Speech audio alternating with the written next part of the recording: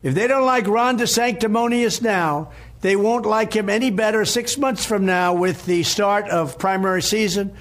The more people get to know him, the lower his polls are going. He's now in the mid-teens and falling fast. He will soon not be number 2. Looks like it won't happen much longer, but he deserves it because he's a very disloyal person. Make America great again. Thank you very much. Well, that was nice. Holy crap. I swear to you, Donald Trump is 4 seconds away from saying, look, I told you Ron's a bitch. 4 seconds away. The question is, well, is any of it reality right now? Anything we're seeing in the polling, anything that we're hearing about on the ground, what's legit and what's not? We are now in the place for the first time. You cross that mid-July threshold, these candidates got to start getting a move on. They got to start making some positions, making some rain, getting their story out there, because otherwise it's locked in. And DeSantis, he's got his own issues. The question is, how big are they? Tony Katz today. Good to be with you. Find everything at TonyKatz.com. Craig Robinson joins us right now. Iowa GOP is where you find him on the Twitter box. He is also the head of CGDelivers.com.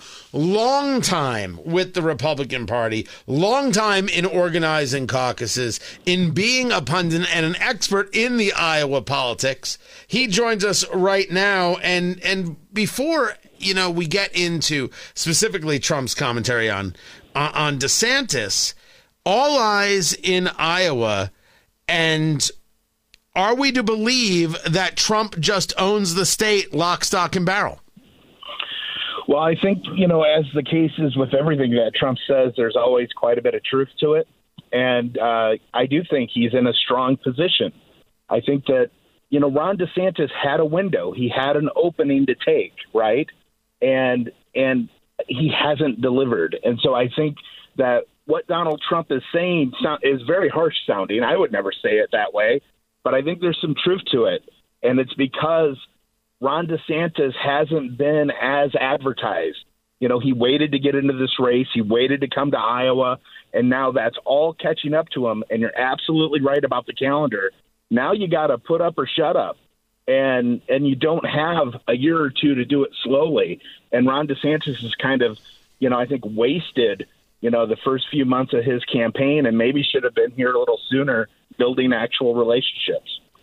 So is this a question of he hasn't been in the 99 counties? He hasn't been pressing the flesh. He hasn't been showing up to the pork producer's tent at the state fair that you and I, of course, have both attended before in our lives, you many more times than me in Iowa.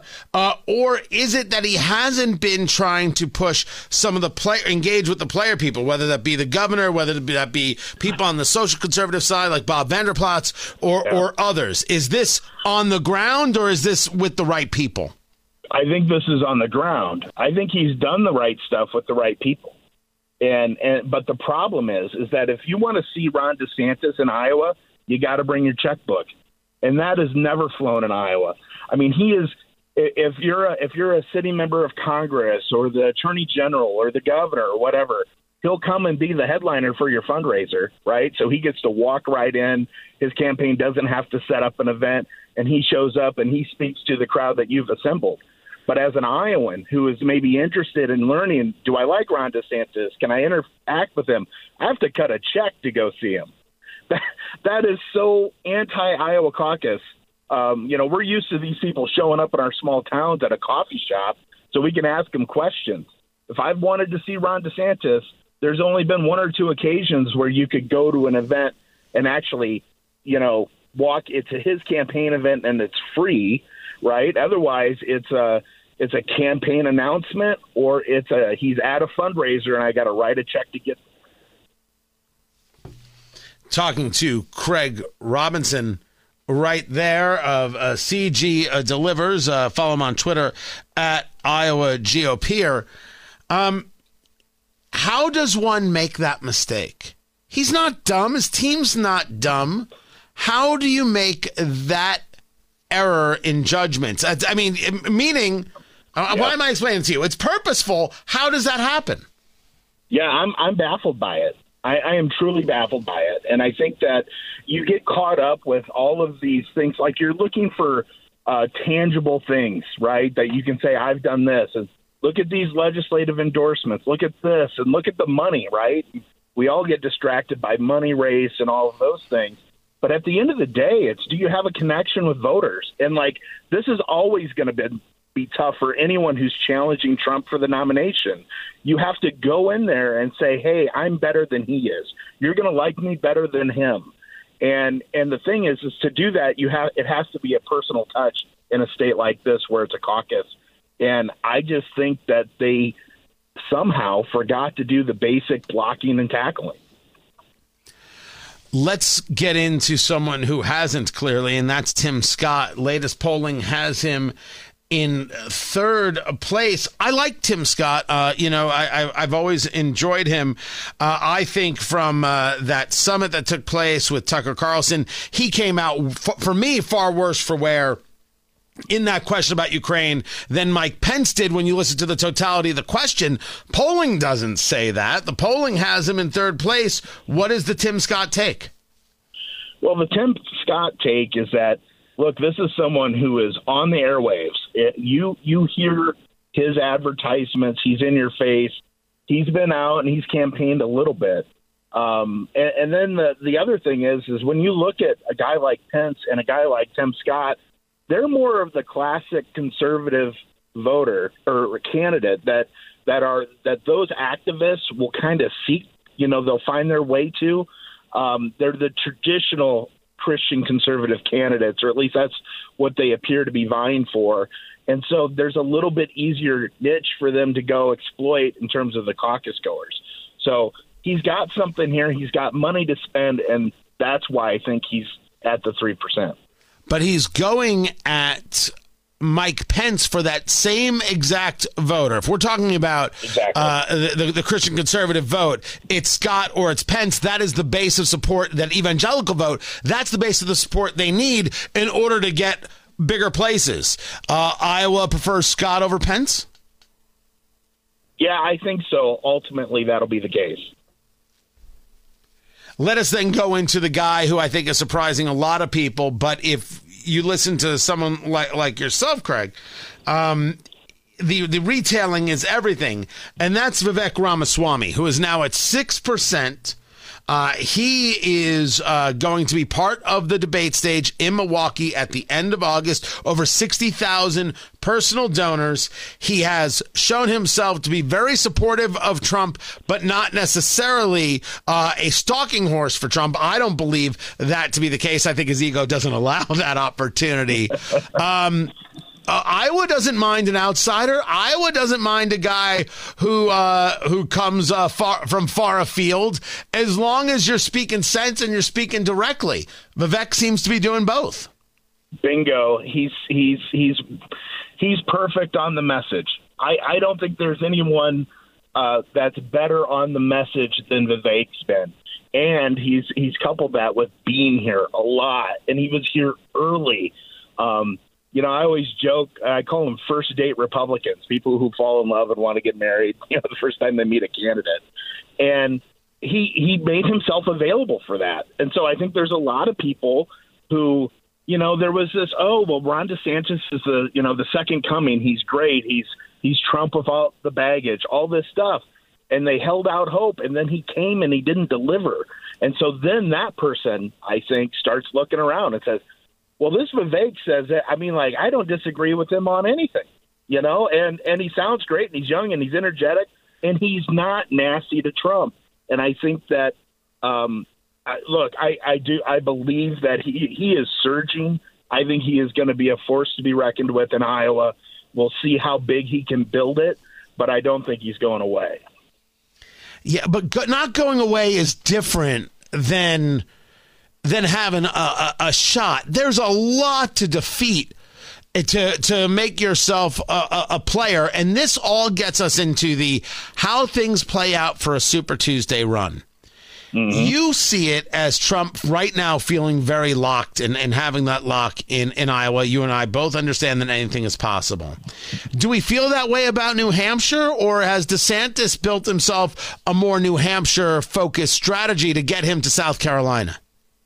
Yeah, I don't know. I mean, I think the problem with New Hampshire is just you got people like Chris Christie, sitting there, and the national media loves them and puts them on TV every single weekend. And, and he's good at that. He's very good at that. Even if you don't agree with him, I think you can see that he has skills. And so, again, they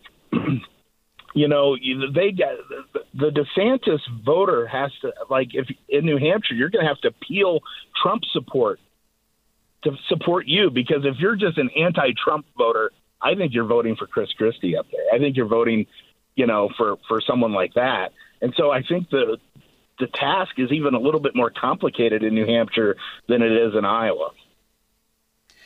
As you see it, to get once Super Tuesday hits, what does the split have to be in those first three states, Iowa, New Hampshire, South Carolina? Certainly if Trump takes all three, it's game over. Nobody even lasts into Super Tuesday. It's all just a game at that moment. What does the split have to be to make it interesting going into Super Tuesday? I think what you have to see is you have to see someone besides Trump win a state before Super Tuesday. So I think Trump has to go down. And right now, it doesn't feel like that's going to happen. But, as you know, anything can transpire here. But I actually think someone needs to beat him in New Hampshire or beat him in South Carolina. But if Trump rolls through him, and even if he wins and it's a 5 or 10 point win, a victory is a victory for Trump. And I just think it becomes even that much more difficult to stop that momentum when you get to that point.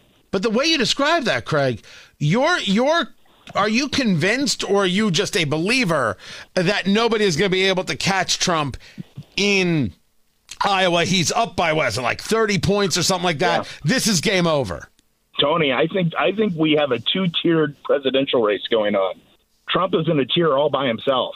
There is no challenger to him directly at this moment. Ron DeSantis used to be that. He has fallen into that second tier, and they are all fighting to become who's the alternative to Trump. It's complicated because now you got Chris Christie in New Hampshire saying, I'm the alternative to Trump. I don't care about Iowa, right? And so you're going to have to do battle with them. I mean, I think Vivek is a bigger threat to Ron DeSantis today than Ron DeSantis is a threat to Donald Trump. And so this, in Iowa, this second tier is what we're trying to figure out, in my opinion. I think Trump's going to win the caucus. I think what we're looking to is who's the alternative? Who's next? Who's going to challenge down the road in these other states? That's what we're going to figure out, I think, with Iowa. If Pence is a non-factor in your view, and you've clearly called Chris Christie a non-factor in your view if you're focused on him in New Hampshire, just really quick, Haley and Burgum, Doug Burgum, the governor of North Dakota, right around the corner from you. Yeah. Either one of those a factor? A little bit. I think Nikki Haley has done a lot of the work that needs to be. She's gone out and campaigned aggressively. Burgum's a little bit late, but he's got the money to be on air. Doug Burgum's a smart guy. Now, is his campaign focused on the right issues? I don't know. He doesn't want to talk about any of the social stuff. I think that hurts him in Iowa, taking that position. But again, if you look at his record as governor, he's signed very pro-life legislation into law. So I think there's something there that I think you have to continue to watch. It's just, how does that second tier develop? And I really think, Tony, it's wide open. You know, I think that you know, if any of those people beat Ron DeSantis in the Iowa caucuses and come in second, and Ron DeSantis is third or fourth or whatever, he's done. And then they're going to get momentum going into these other states. And I don't think that it's so short between Iowa and New Hampshire. But, if you're Nikki Haley or Tim Scott and you can be in that top three out of Iowa, you're setting yourself up really good for South Carolina, and thus maybe you're alive for Super Tuesday. Craig Robinson is his name. You can find him on Twitter, Iowa GOPer, and find his work over at cgdelivers.com. Dude, it's good to talk to you. It's been too damn long, really and truly. I agree. All right. So we'll Thanks, talk Tony. soon. Take care, Craig Robinson. Thank you. More is coming up. I'm Tony Katz.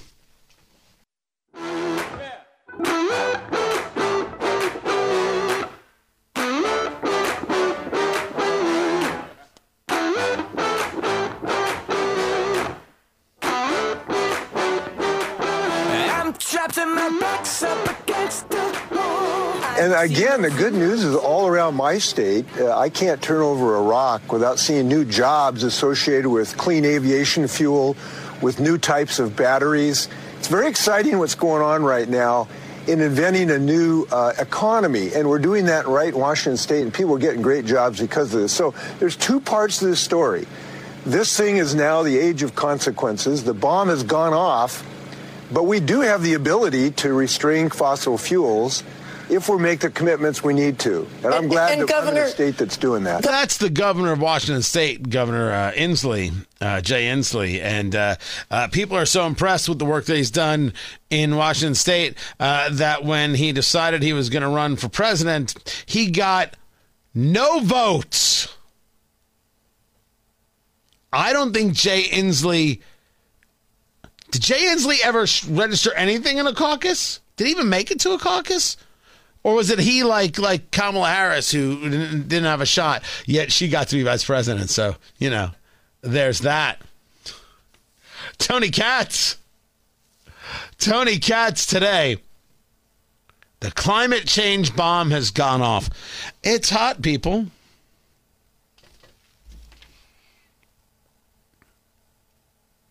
It's hot. And it's the middle of summer. And that makes perfect sense. Well, you're having extreme temperatures. You're going to have other extreme temperatures. You had extreme temperatures 80 years ago. Was that because of the global warming? You had ice ages. Name the number of thousands of years ago. Global warming? Did the ice then melt because everybody ran their Cadillac Escalade? Sorry, I don't want to just, single out the Escalade, people. Lovely vehicle. I could be so convinced to end up with one myself. Although I do have a friend who was telling me I need to buy one of the original Humvees, like a former military Humvee. I'm like, can I get the Ford Bronco up and going and perfect? It's close. It's close. The check engine light started flashing. I'm like, no. Why? We fix these things. So I'm still figuring it out. People. I ask how the ice melted. If there was an ice age and the ice melted and it wasn't the fault of Escalades or any other vehicle, how did it happen? Maybe things got warmer. Every single record-breaking temperature is not proof of a progressive's environmental fantasy. Stop being weirdos. That's all I ask. Just stop being weirdos. The planet can change. Doesn't mean that we're all going to die. It also doesn't mean that you should burn tires in the middle of the road. Nothing about my argument states that somehow we shouldn't be good stewards of the land in which we live.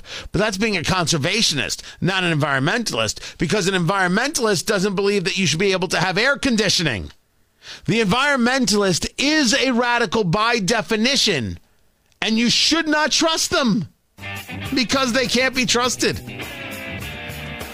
Yeah, it's going to be hot. In my beloved Indianapolis, it's going to be a hot week. And then you know what? It won't be.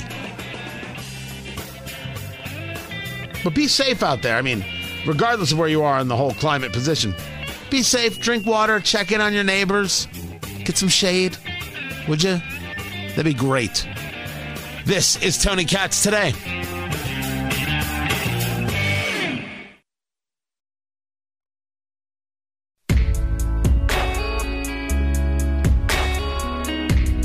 I'm a guy who believes in nuance.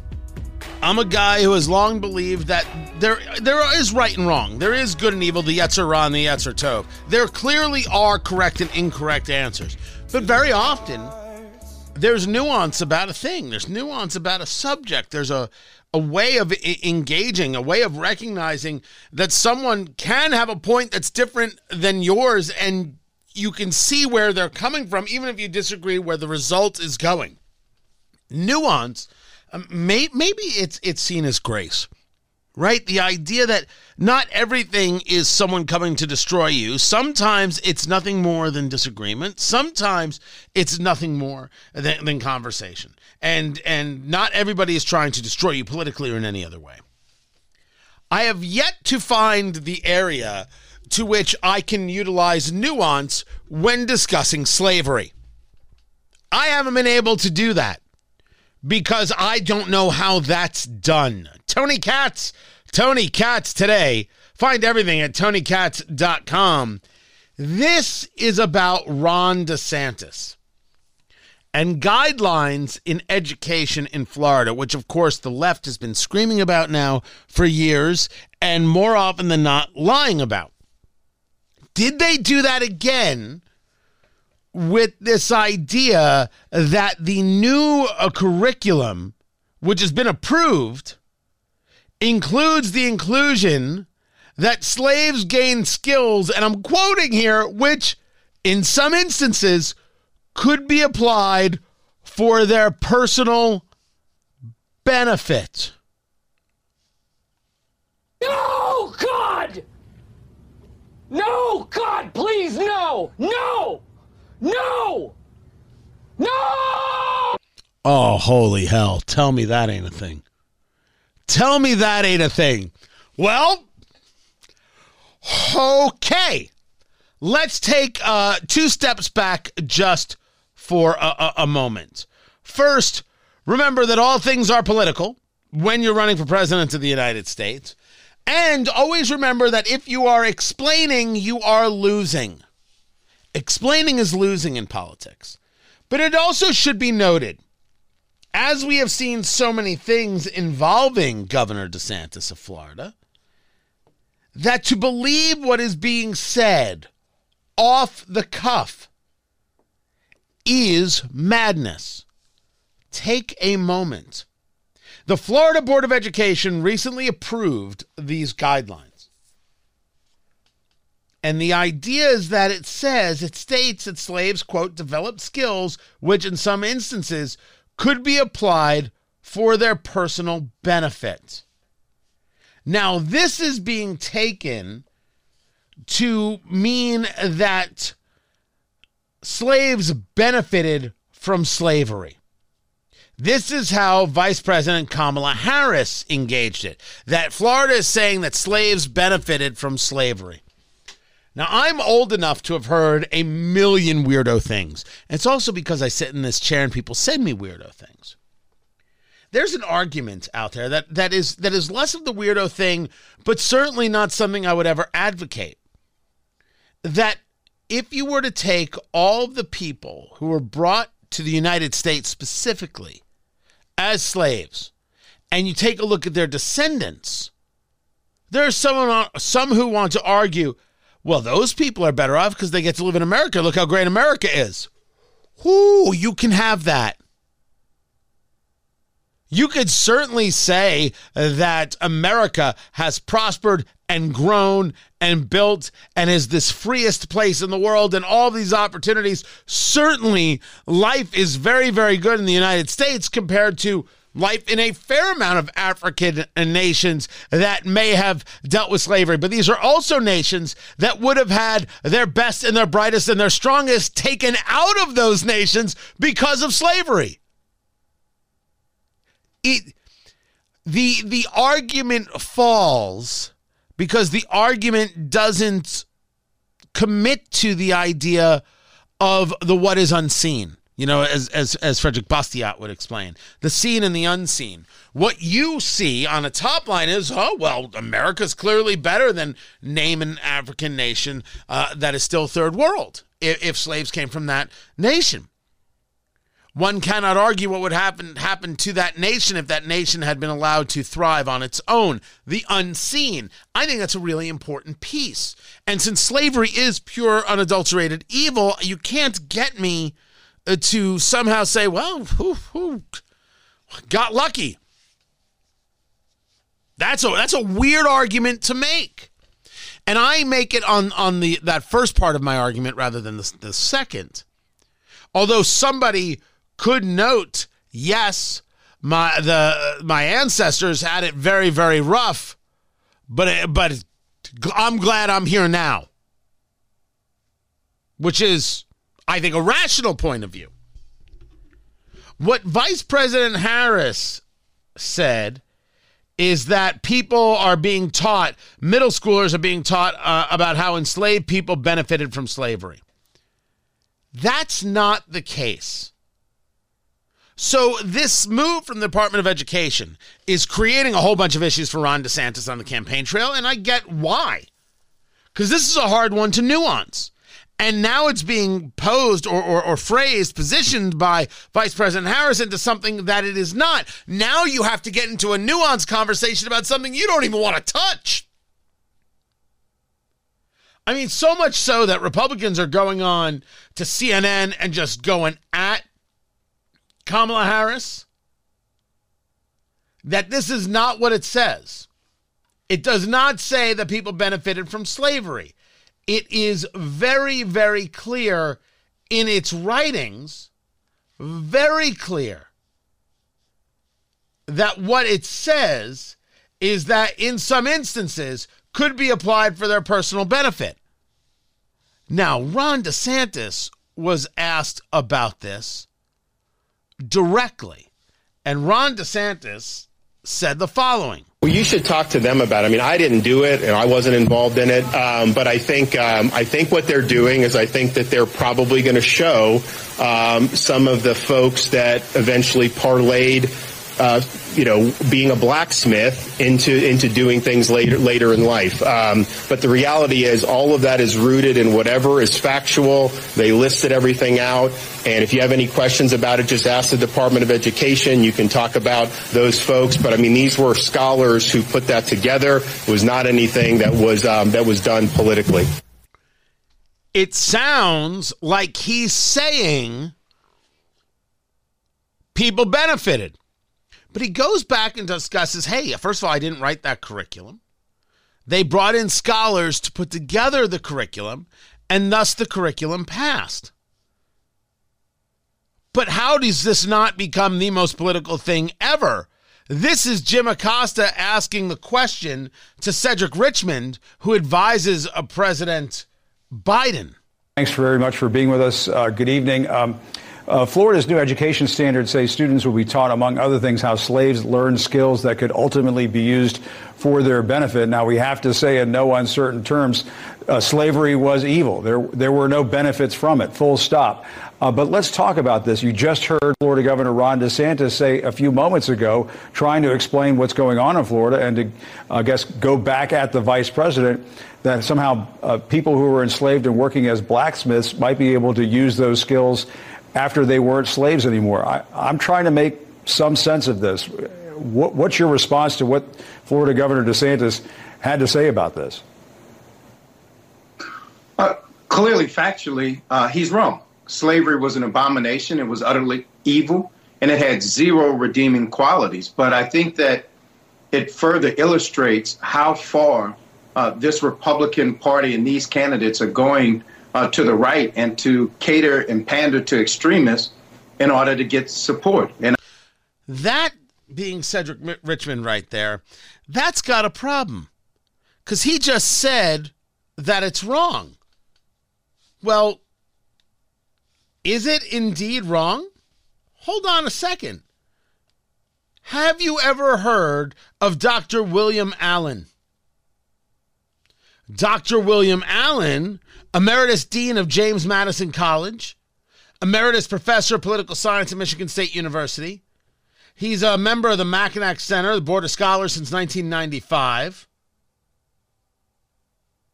He has a host of degrees, earned his PhD in government from the Claremont Graduate University, taught at Harvey Mudd College of Claremont, California, visiting professor in history and American government at the Ashbrook Center at Ashland University. Former member and chairman of the U.S. Commission on Civil Rights, a Kellogg National Fellow, Fulbright Fellow, and member of the National Council on the Humanities. And he's got books. George Washington, America's First Progressive. Rethinking Uncle Tom, The Political Philosophy of Harriet Beecher Stowe.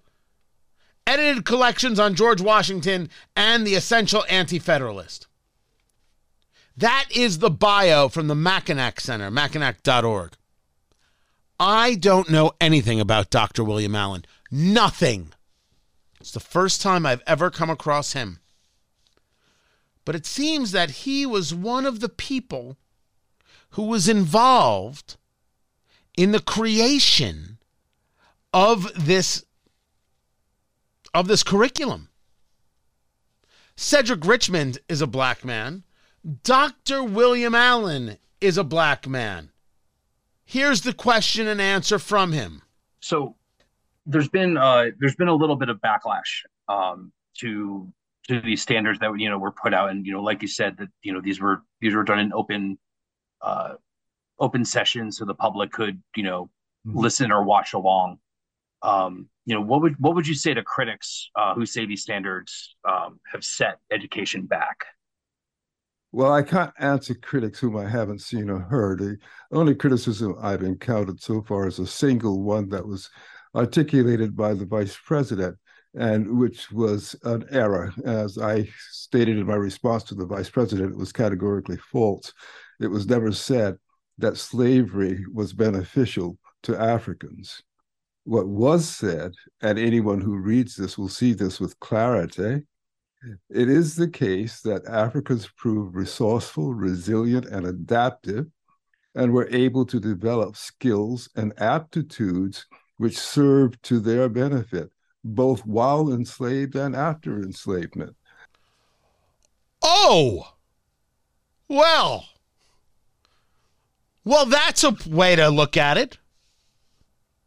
Now, most people won't engage it clearly. They'll say, oh, so the black doctor, the black professor, thinks it's okay. Therefore, it's okay.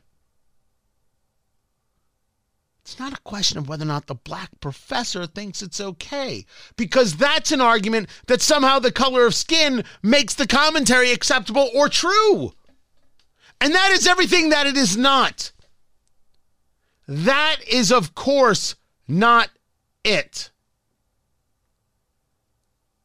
On CNN, they were arguing with this guy, Scott Jennings, who said that Vice President Harris was wrong, and other people on the panel saying, oh, she was so right, this is so bigoted.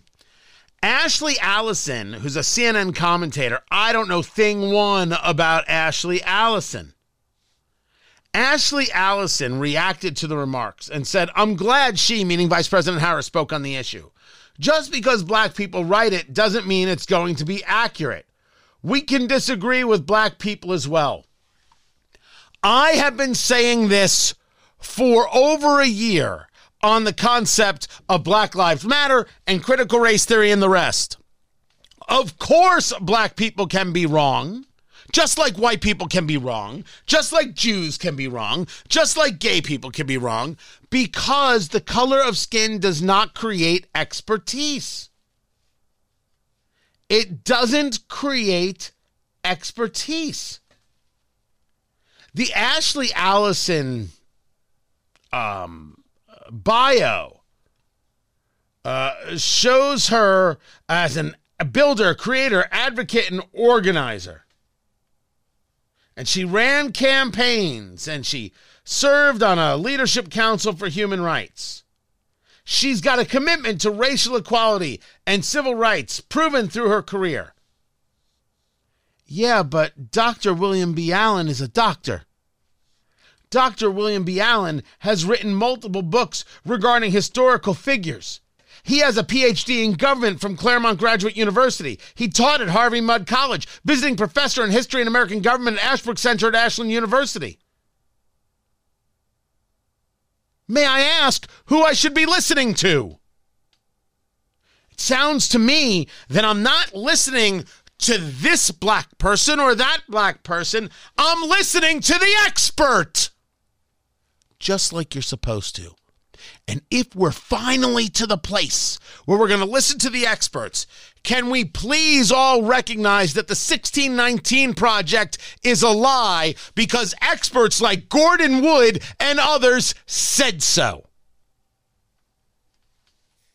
No matter how you want to slice this, it doesn't look great for Ron DeSantis. This is not where you want to be. But if we're finally going to get to the place where we don't regard religion or sex or sexual orientation or skin color as expertise, but rather we engage expertise as expertise, well, my gosh, that's a silver lining. For some, that's going to be nuance. See how we came full circle? I'm Tony Katz.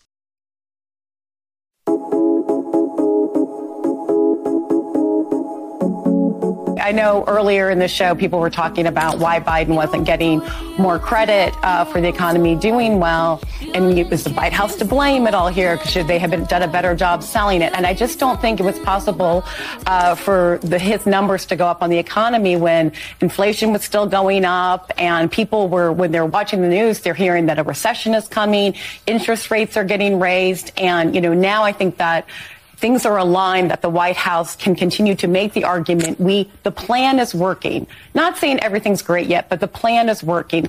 For whom and where? I'm glad inflation showed a tick down. Now you, Jennifer Palmieri, who's formerly with the Biden White House, you have to prove it's going to stay down.